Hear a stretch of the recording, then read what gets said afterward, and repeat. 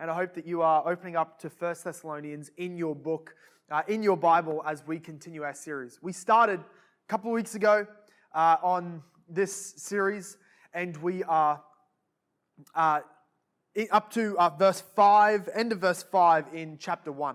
We saw that this is a church that has been planted by Paul, Silas, and Timothy all the way back in Acts chapter 17 in Thessalonica, that they had traveled all through Asia, but God didn't let them minister there. They went over to this new ground for the gospel to reach, Macedonia, and below them Achaia, which is the land that we now know as Greece. And they went there, they preached the gospel with much persecution, attack, physical beatings, imprisonments, being kicked out and banned out of cities, and Paul ended up having to leave his Thessalonian brothers behind. A maximum of 6 months he had spent with them, and yet a church had formed. God blessed the preaching of the word. A church had formulated. He would have established elders and left, and as he's on his way back around, he lands in Corinth, and it's there that he receives word back from Timothy, who he had sent. He receives word back from Timothy to describe the state of the church in Thessalonica, and then he writes this book, and he is this letter in his day, and he is exuberant, he is joyful, he is happy to hear the progress of the Thessalonians, that they were not snuffed out, they were not crushed, they were not persecuted out of existence, but they've been thriving. Last week we looked at what the gospel preaching, what the gospel looks like in its power as it meets people, what it does to them. And tonight we're reading how Paul recounts the reception of the gospel among the Thessalonians and how the gospel has gone to them, spread beyond them, and the word about them has just filled the area. And so we're going to be asking the question tonight: how does God use an ordinary, young, underestimated church with so much going against it? The Thessalonians had so much stacked up against them that they were not yet, at the point that Paul's writing, probably about 6 months old in existence. None of them were Christians before that. That's not a positive. That's not necessarily the church that I would want to be a part of naturally. And yet they become a church that anyone would want to be a part of. They were being afflicted, persecuted. You'll remember that the Jews in the city, they had risen up in riots. They had set the city into a marching riot in order to get rid of these Christians, Paul, Silas, and Timothy, and they did. But they couldn't get rid of the Christians who had been resident in Thessalonica. And so they could not crush them out. This is what the Thessalonians have going for them. They have elders or pastors who have not been saved themselves more than 6 months.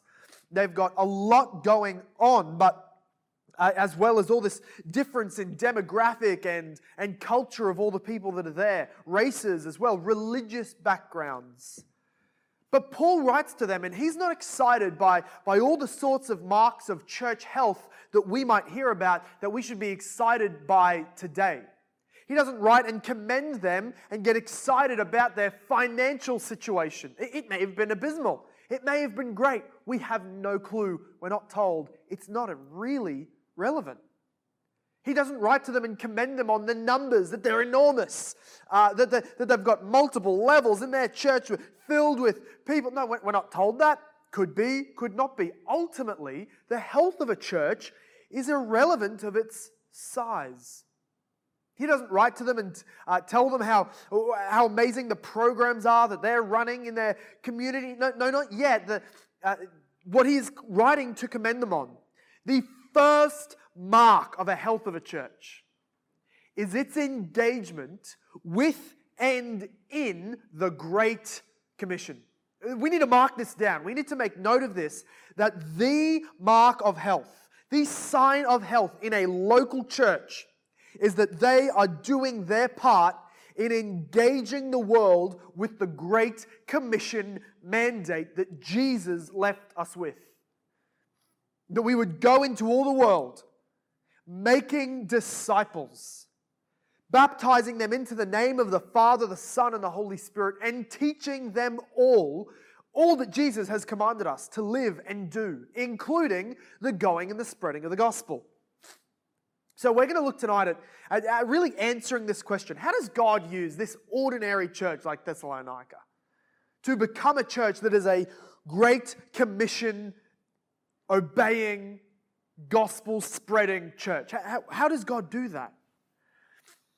Well, first of all, we're going to look at, I'll read through from verse 5 through to the end of verse 10, because that'll be our text for tonight. Our gospel came to you, not only in word, but also in power and in the Holy Spirit and with full conviction. You know what kind of men we proved to be among you for your sake, and you became imitators of us and of the Lord, for you received the word in much affliction, with the joy of the Holy Spirit, so that you have become an example to all the believers in Macedonia and in Achaia. For not only has the word of the Lord sounded forth from you in Macedonia and Achaia, but your faith in God has gone forth everywhere, so that we need not say anything. For they themselves report concerning us the kind of reception we had among you, and how you turned to God from idols to serve the living and true God, and to wait for his Son from heaven, whom he raised from the dead, Jesus, who delivers us from the wrath to come. And may God bless this word as it goes out among us, as we would open our hearts to receive it, this inerrant, infallible, God-breathed Scripture. Well, I want to look tonight at first how a church becomes active and effective in the Great Commission by firstly imitating its leaders, imitating and then becoming examples for other people themselves, and then lastly, how their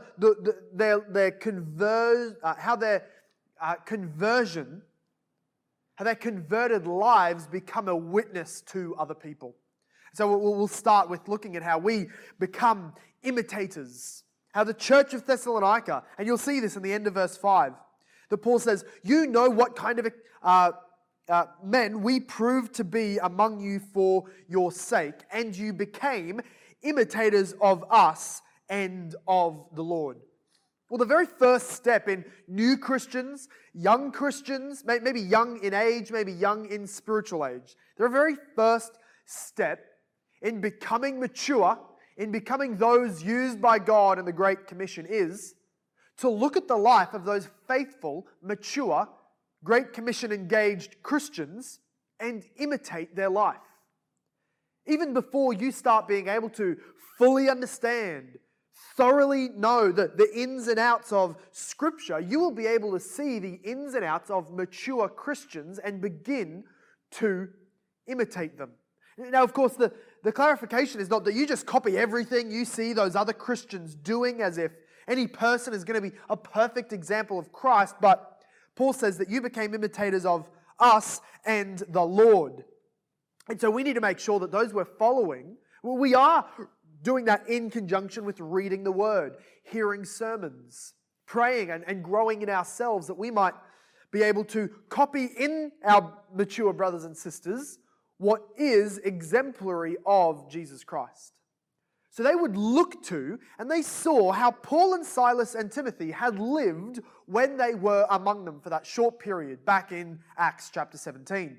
And how Paul, Timothy, Silas had exemplified Christian ethics and Christian lifestyle. And so they sought to copy the lives of these men who had been their examples. This is just basic. This is Christian biology, if you would.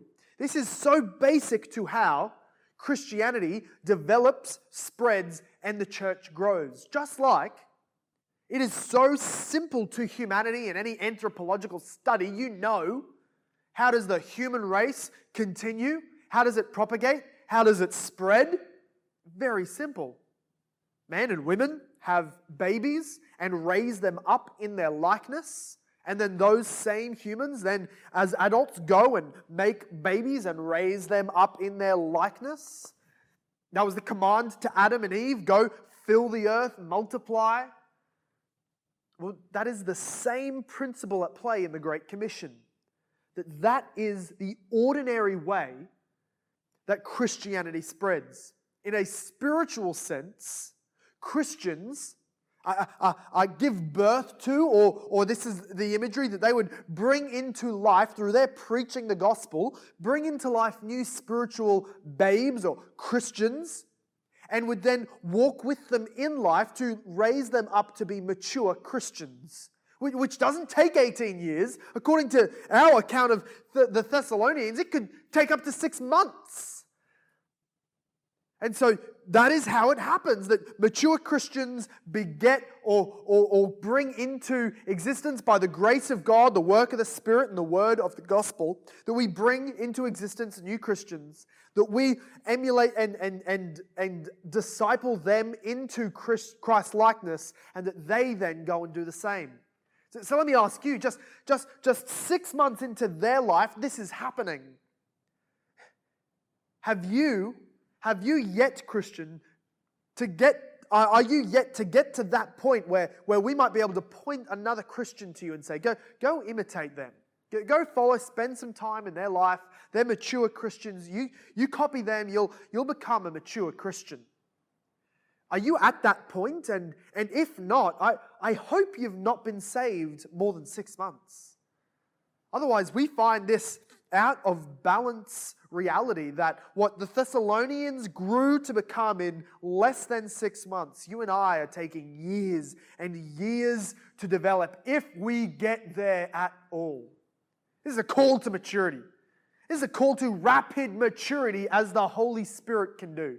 Because the normal progression of the gospel in the Great Commission in this church relies on there being mature Christians who can develop young Christians into Christ likeness. So I just want to talk to the young Christians for a moment. Those young adults or maybe very recent converts. I want to encourage you to be doing your part just as the Thessalonians did. They were not passive. They were actively seeking how they might copy mature Christians. So I would encourage you to, number one, fellowship and seek people who are outside the level of your own maturity. So seek somebody who's been walking with Jesus a while, who's leading his family well, who seems to know his word and will not be perfect, but you'll be able to gain a lot from that. And I know we often gravitate towards those who are like us, who know the same amount of biblical theology as us, so that we don't need to get embarrassed by sounding dumb, or we gravitate towards those of the same race as us, or the same age as us, in order to not get out of our comfort zone too much. But I'm encouraging you to be like the Thessalonians, who saw examples, sought those examples, and then copied those examples.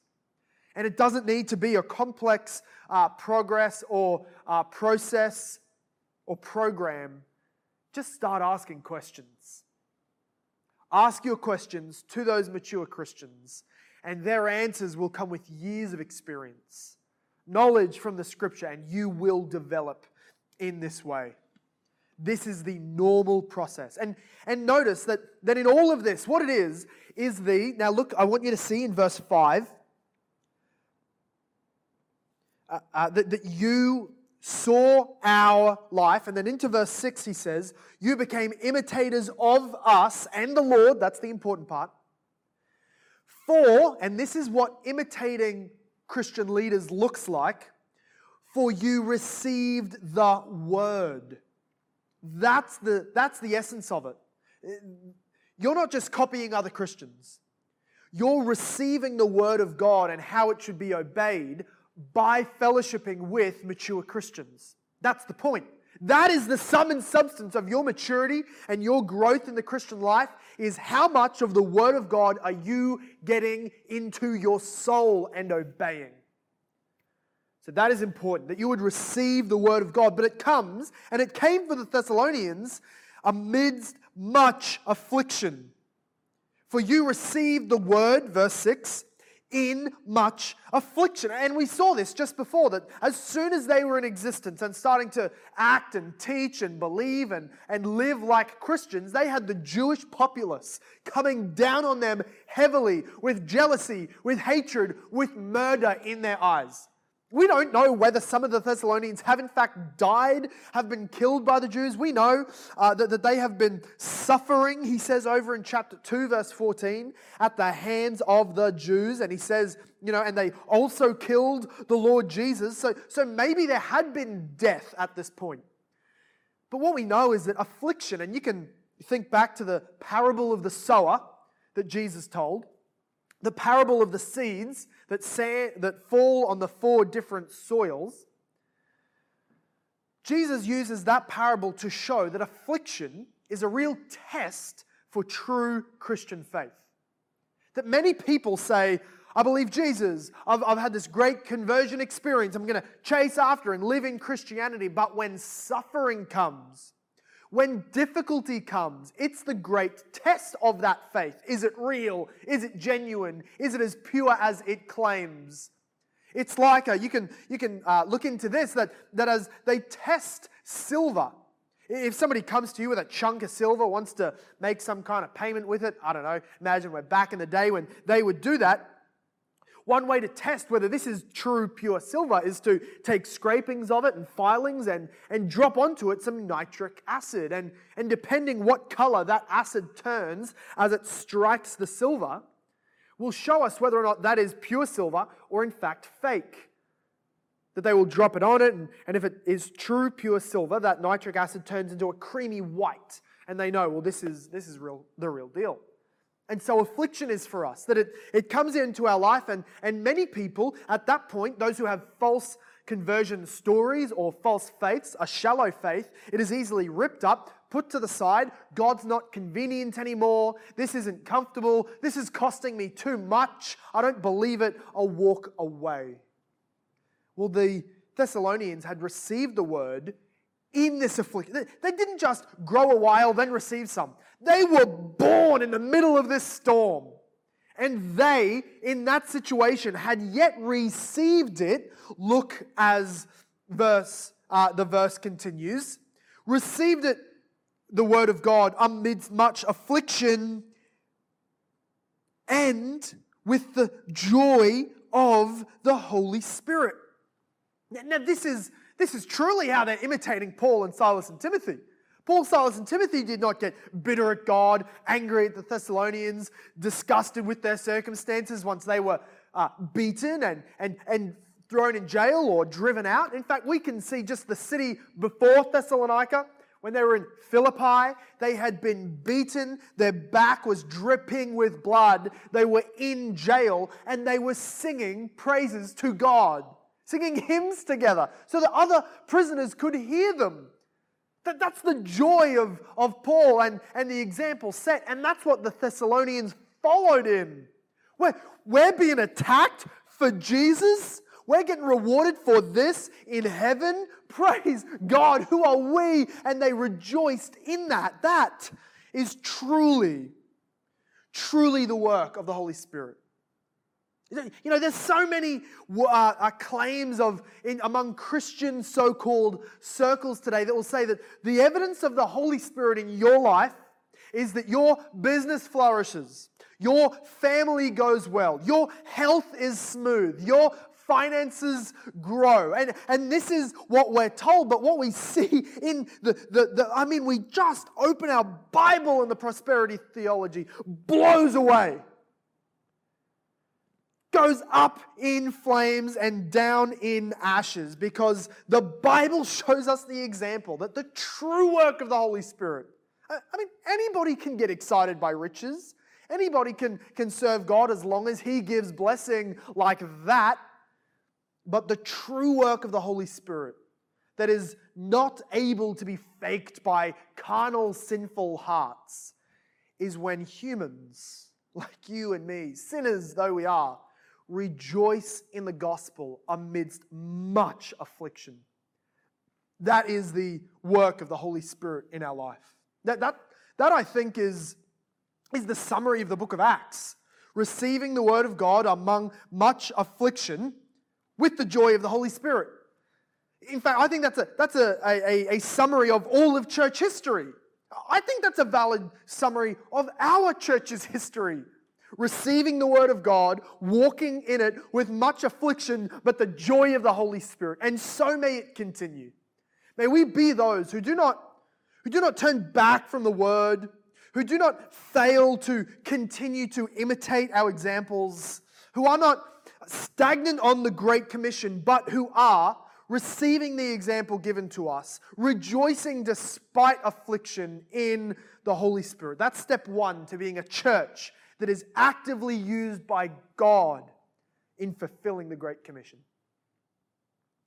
But number two comes in, because we said before that imitation and giving other Christians examples is such a core part to discipleship and to the Great Commission continuing, that we see it now bump into second gear.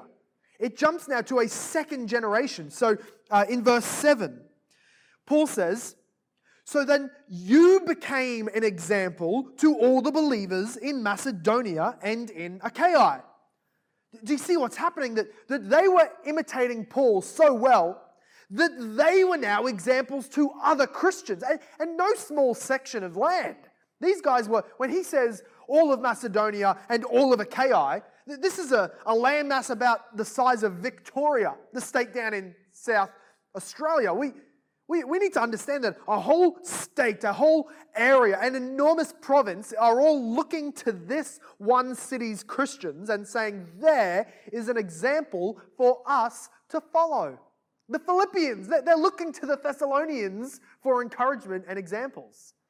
The Christians in Corinth and the Christians in Athens, they're all in Achaia. They're looking back to the example of the Thessalonians for how they should be living. I don't know if you've experienced this, but I've got a young boy. He's about 18 months now, and he was just recently over at his cousin's house. Now, his cousin is only about 6 or something. I'll get in trouble for that. 5, 6? Less than 10, let's go with that. And he's a young kid himself, and I know his parents are always still needing to treat him like a child and educate him on how to speak and how to take care of others and how to be polite and helpful, and that's just what we do for kids. But it was recently that my little boy, 18 months, was over at his house, and in walks the parents and finds their child parenting my child by cutting up food for him, by helping him, instructing him, teaching him manners. I mean it's cute, but it's also a good picture for us. And how much joy that gives the parents that you can look at children that you're always having to parent and see in them a parenting culture, a teaching dynamic. So that you don't just look at that kid as a kid anymore. He's now also a co-worker in the task of parenting in a sense. And so Paul is looking at the Thessalonians. And they could, now you can imagine the other option. He looks up to Thessalonica. He looks down at Corinth. He looks over at Athens. He looks up at Philippi. And he just says, look, there's hundreds of Christians because of our labor. And that's great. But that's hundreds of Christians that need maturing. That's hundreds of kids that need discipling, if you will. Well, now Paul can look at the whole church of the Thessalonians, and rather than just seeing a bunch of more immature kids, he's able to look at them as those who are, in a sense, parenting the other Christians all around their area into maturity. This is a joy for the apostle. He is excited by this. He is encouraged by this. But this is an example simply for every single one of us. This should be the kind of Christianity we're seeking to live that others can follow us. So maybe we take excuses for this. Well, I'd love to be an example for many others. I'd love to be the kind of guy, the kind of gal who can encourage others and bring them on the road of Christ. But I've been saved less than a year. I'm a teenager. I'm just very young. I'm new to this Christianity thing. No, friends, remember, Thessalonians saved less than 6 months. Already examples for an entire state of Victoria-sized area. You, whoever you are, wherever you are, as Paul will even instruct Timothy, don't let your youth, your young age, or maybe spiritually, your recent conversion, don't let that be an excuse as to why you will not seek to be so full-heartedly after Christ that you might encourage, stir up, and be an example for others. Rather, use that youth. Use that age, that energy you have, tempered by wisdom and plenty of advice and lots of Bible. Use that as a way that you might bring others in. Give and inject this youthful energy of the Spirit into others. That they were, and here's what that looked like. They were an example that was both preaching a word and showing by their witness. So they had this preached word, but also a permeating witness that would go about the culture. Let me explain that. First, Paul says, now read back verse 8. He says that you have, in verse 7, he said, you have become examples to this whole area. For, verse 8 says, not only has the word of the Lord sounded forth from you in Macedonia and Achaia, but your faith in God has gone forth everywhere. So what he means is that we have this, number one, the word of the Lord is sounding forth from you. That means the gospel, the word of the Lord, the truth of Jesus, dying for sinners, being truly God, truly man, offering himself up as a sin-carrying, wrath-bearing, atoning sacrifice for anyone that believes, having him risen from the dead, assuring eternal life for anyone that believes, and him sitting in heaven until the day he comes back. That word of Jesus, of the Lord, has been sounding forth from you. Now, the other times this word is used in the Bible, in the Greek, this sounding forth is actually a word that denotes a loud trumpet blast or a loud shaking thunder. So that they were not just suggesting, they were not just hoping people might listen to what they had to say. They were in boldness, echoing the sound out. They were preaching in, as Paul did earlier, they were preaching in power with full conviction of the Holy Spirit. It was a couple of years ago, a few now, before I was married, and I had gone with my friends and family on my extended family onto my Bucks party weekend, and we went camping out in this bush that was hours after you had any service left on your phone, and went into this valley, and then from the little check-in office, we took another couple of kilometers out into the valley even further so that we could just do what we wanted to do and make whatever noises we wanted to make out in the bush and not distract anybody, as you would on a Bucks party, being very considerate young men. We were out there, and amongst everything else that sort of went on that weekend for a bit of fun, somebody had the great idea that as we're sitting around the fire, and he smells a bit, so he goes and grabs his spray-on deodorant, and I'm sure you know where this is going. Sort of gives himself a spray, and now he's smelling great. That's a young adult shower. That's what you need to know. He took a shower with the spray can, and there wasn't a great deal left, so he just lobbed it into the fire. Which would have been okay had we been standing back away, had we been a fair way off, but we were all just sitting around this fire, not more than a meter from it, and it's blazing.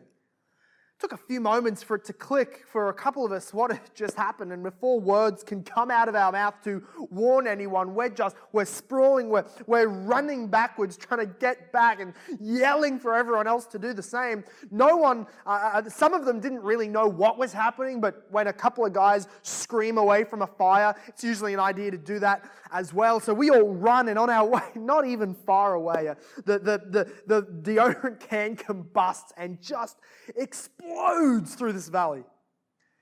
And the sound of that bang in this quiet night was not a pop. It was not a fizzle. It was not a crack. In fact, it sounded as if it rung multiple times because of the echoing off of the mountains. It went right through the valley. You could hear it echoing down the chasm. It was the next morning that those people kilometers away came and wondered what in the world had happened.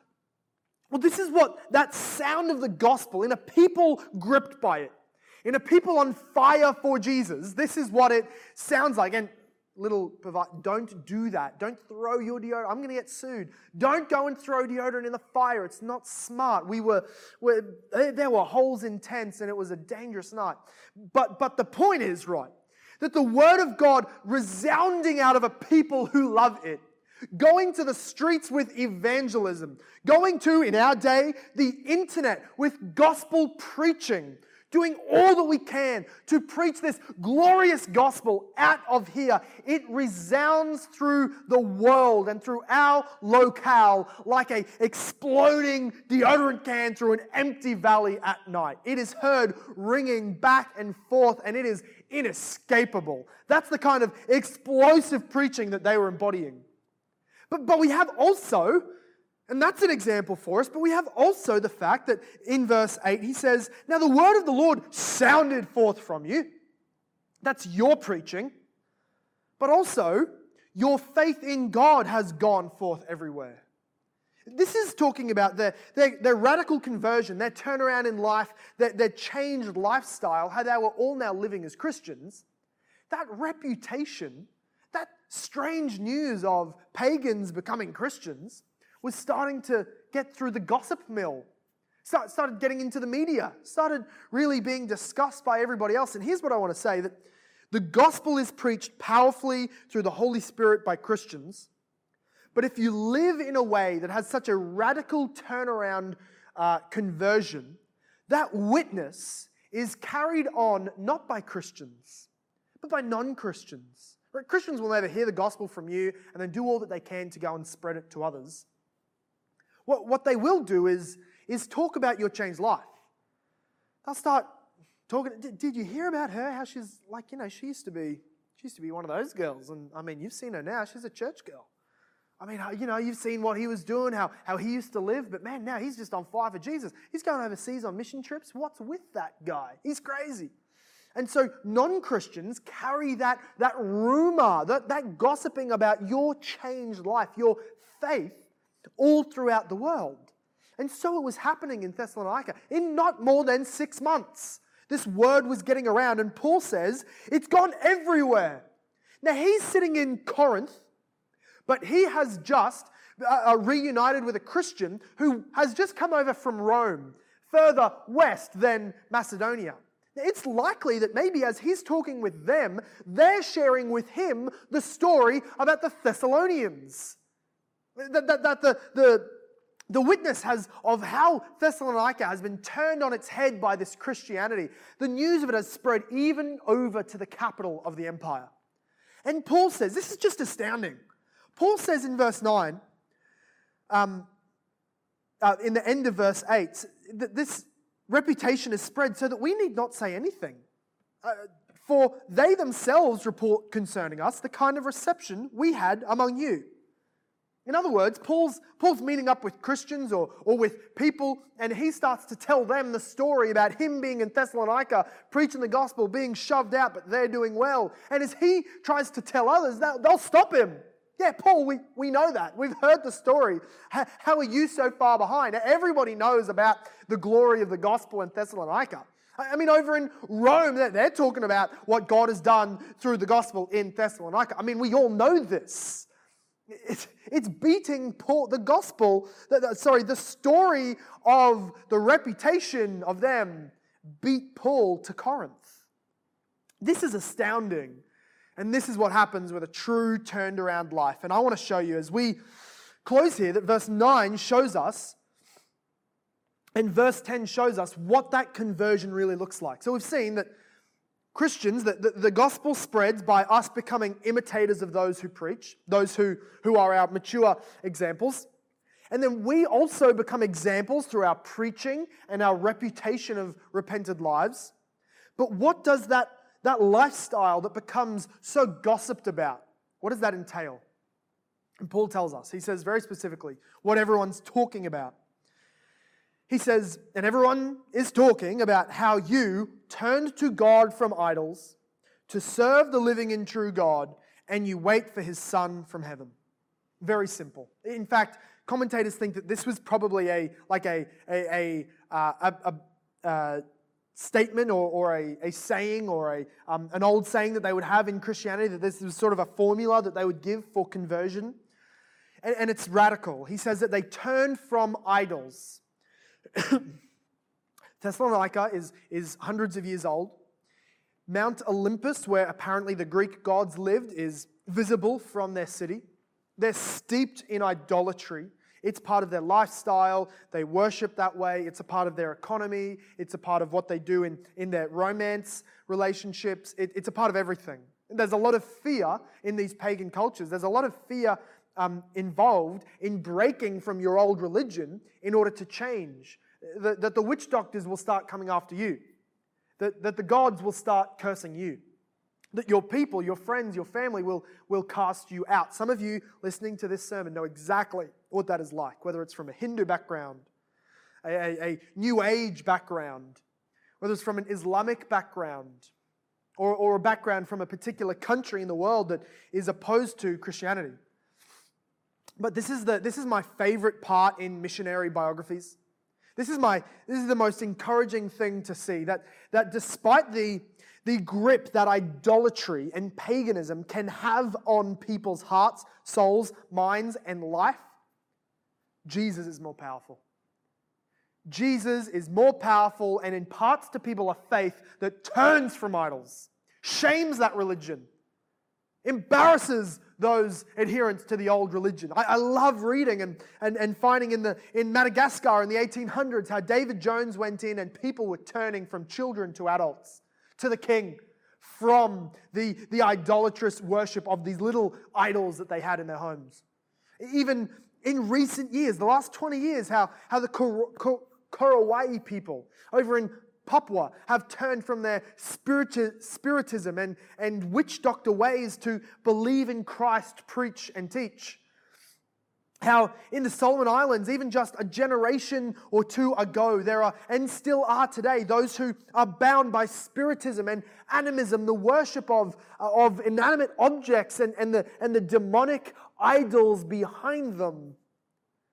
And yet we have, and I love to say that we have in our midst people descendant from those very idolatrous people. Those who have turned from those idols, believed in Christ, and whose descendants are among us in this congregation.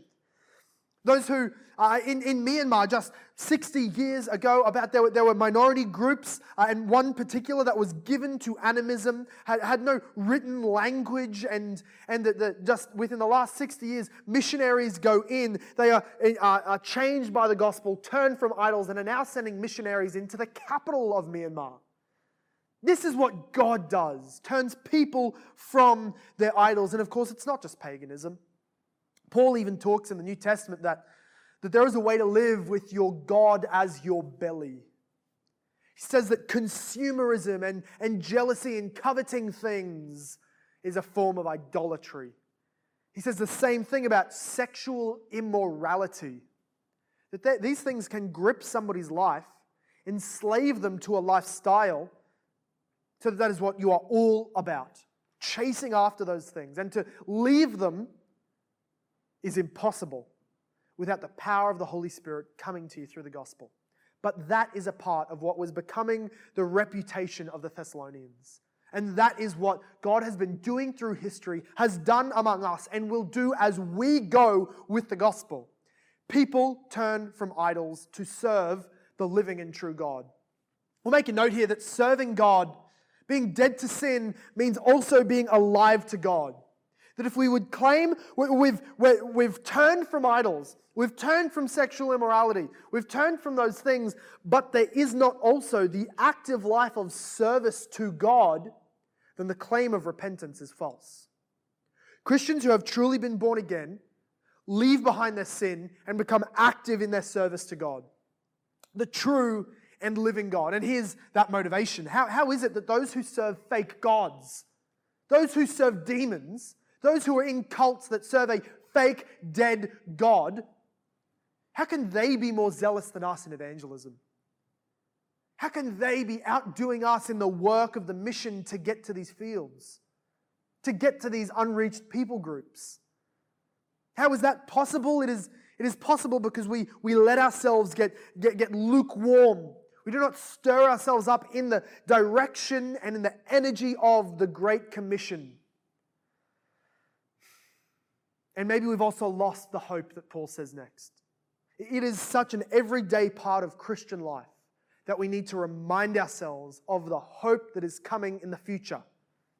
That Jesus will return. He will take us with Him. He will remake this whole earth, give us new bodies, and be with us for eternity in blessed glory. And it's that which motivates and enables a life of serving the true and living God. And it's that which motivates the turning from idols to come to Christ. But I think in most practical terms, it's just not that much of a motivation for many of us.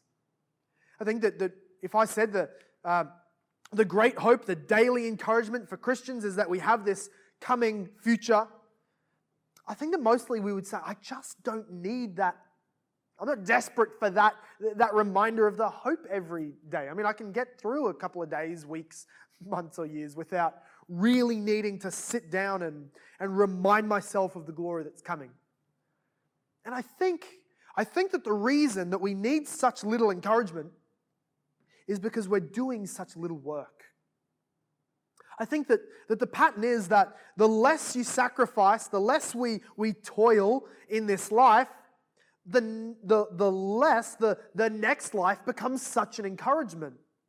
The less we go without in order to advance the gospel, the less the promise of rest in heaven becomes a comfort to us. Because there's just not a whole lot of sacrifice, toil, sweat that we've needed comforting for. And so I think that what we must do in order to be like a Thessalonian church, we must pursue these things.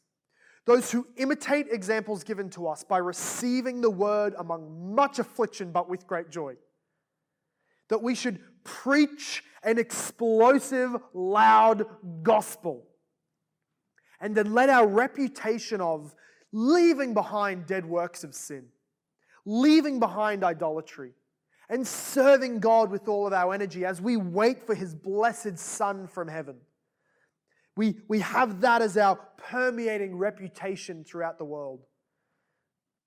And in doing that, as we intentionally walk into the planting of churches, the spreading of the gospel, God will bless us.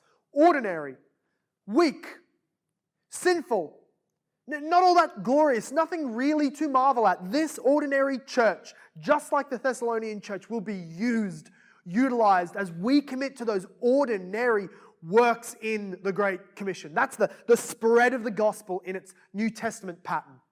And the encouragement here is this, that this is all based on, because of, and all to the glory of Jesus. End of verse 10. This Jesus who delivers us from the wrath to come. Christian, this is a life worth living. This is a commission worth engaging in. These are churches worth planting. This is a gospel worth sharing because your future deserved wrath. Before Christ, all of your future, your whole outlook of what is to come was destruction from God on you for eternity for your sin. The full justice that the law demands for every one of your broken sins was piling up for you to take for eternity. And because of the work of Christ on the cross, taking the penalty of the law and the imputation of your sin, you now look to the future and see not condemnation, and see not damnation, and see not wrath on that day when Jesus comes back and destroys all His enemies, casts them into the hell of fire, that lake of fire. We do not have that to look forward to. We have a glorious Jesus with open arms to receive us into the blessing of heaven. That is what we look to.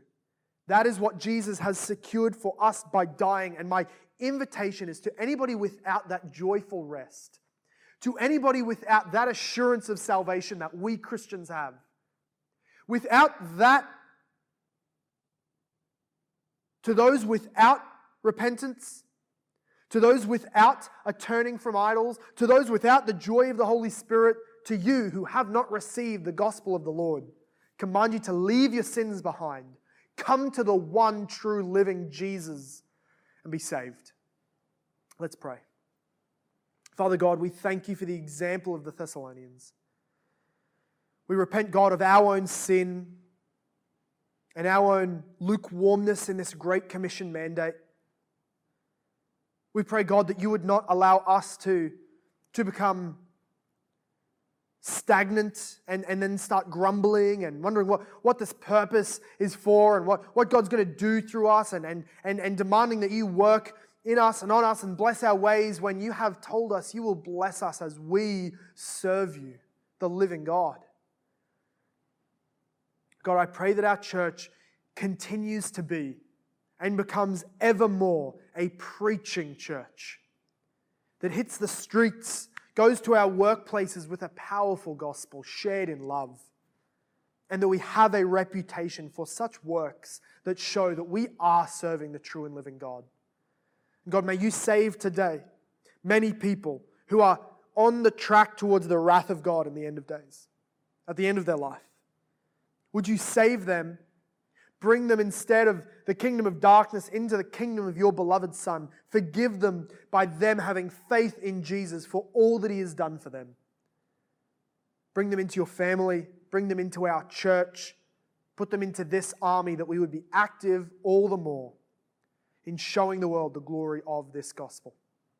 We praise you, Lord, and thank you for all that you do. Amen.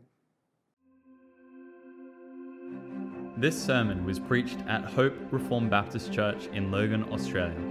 For more information about our church, visit our website at hoperb.church. If you have been blessed, please leave us a review wherever you listen. We pray this message has been used by God to grow and encourage you in your Christian walk. Thank you for listening. Soli Deo Gloria.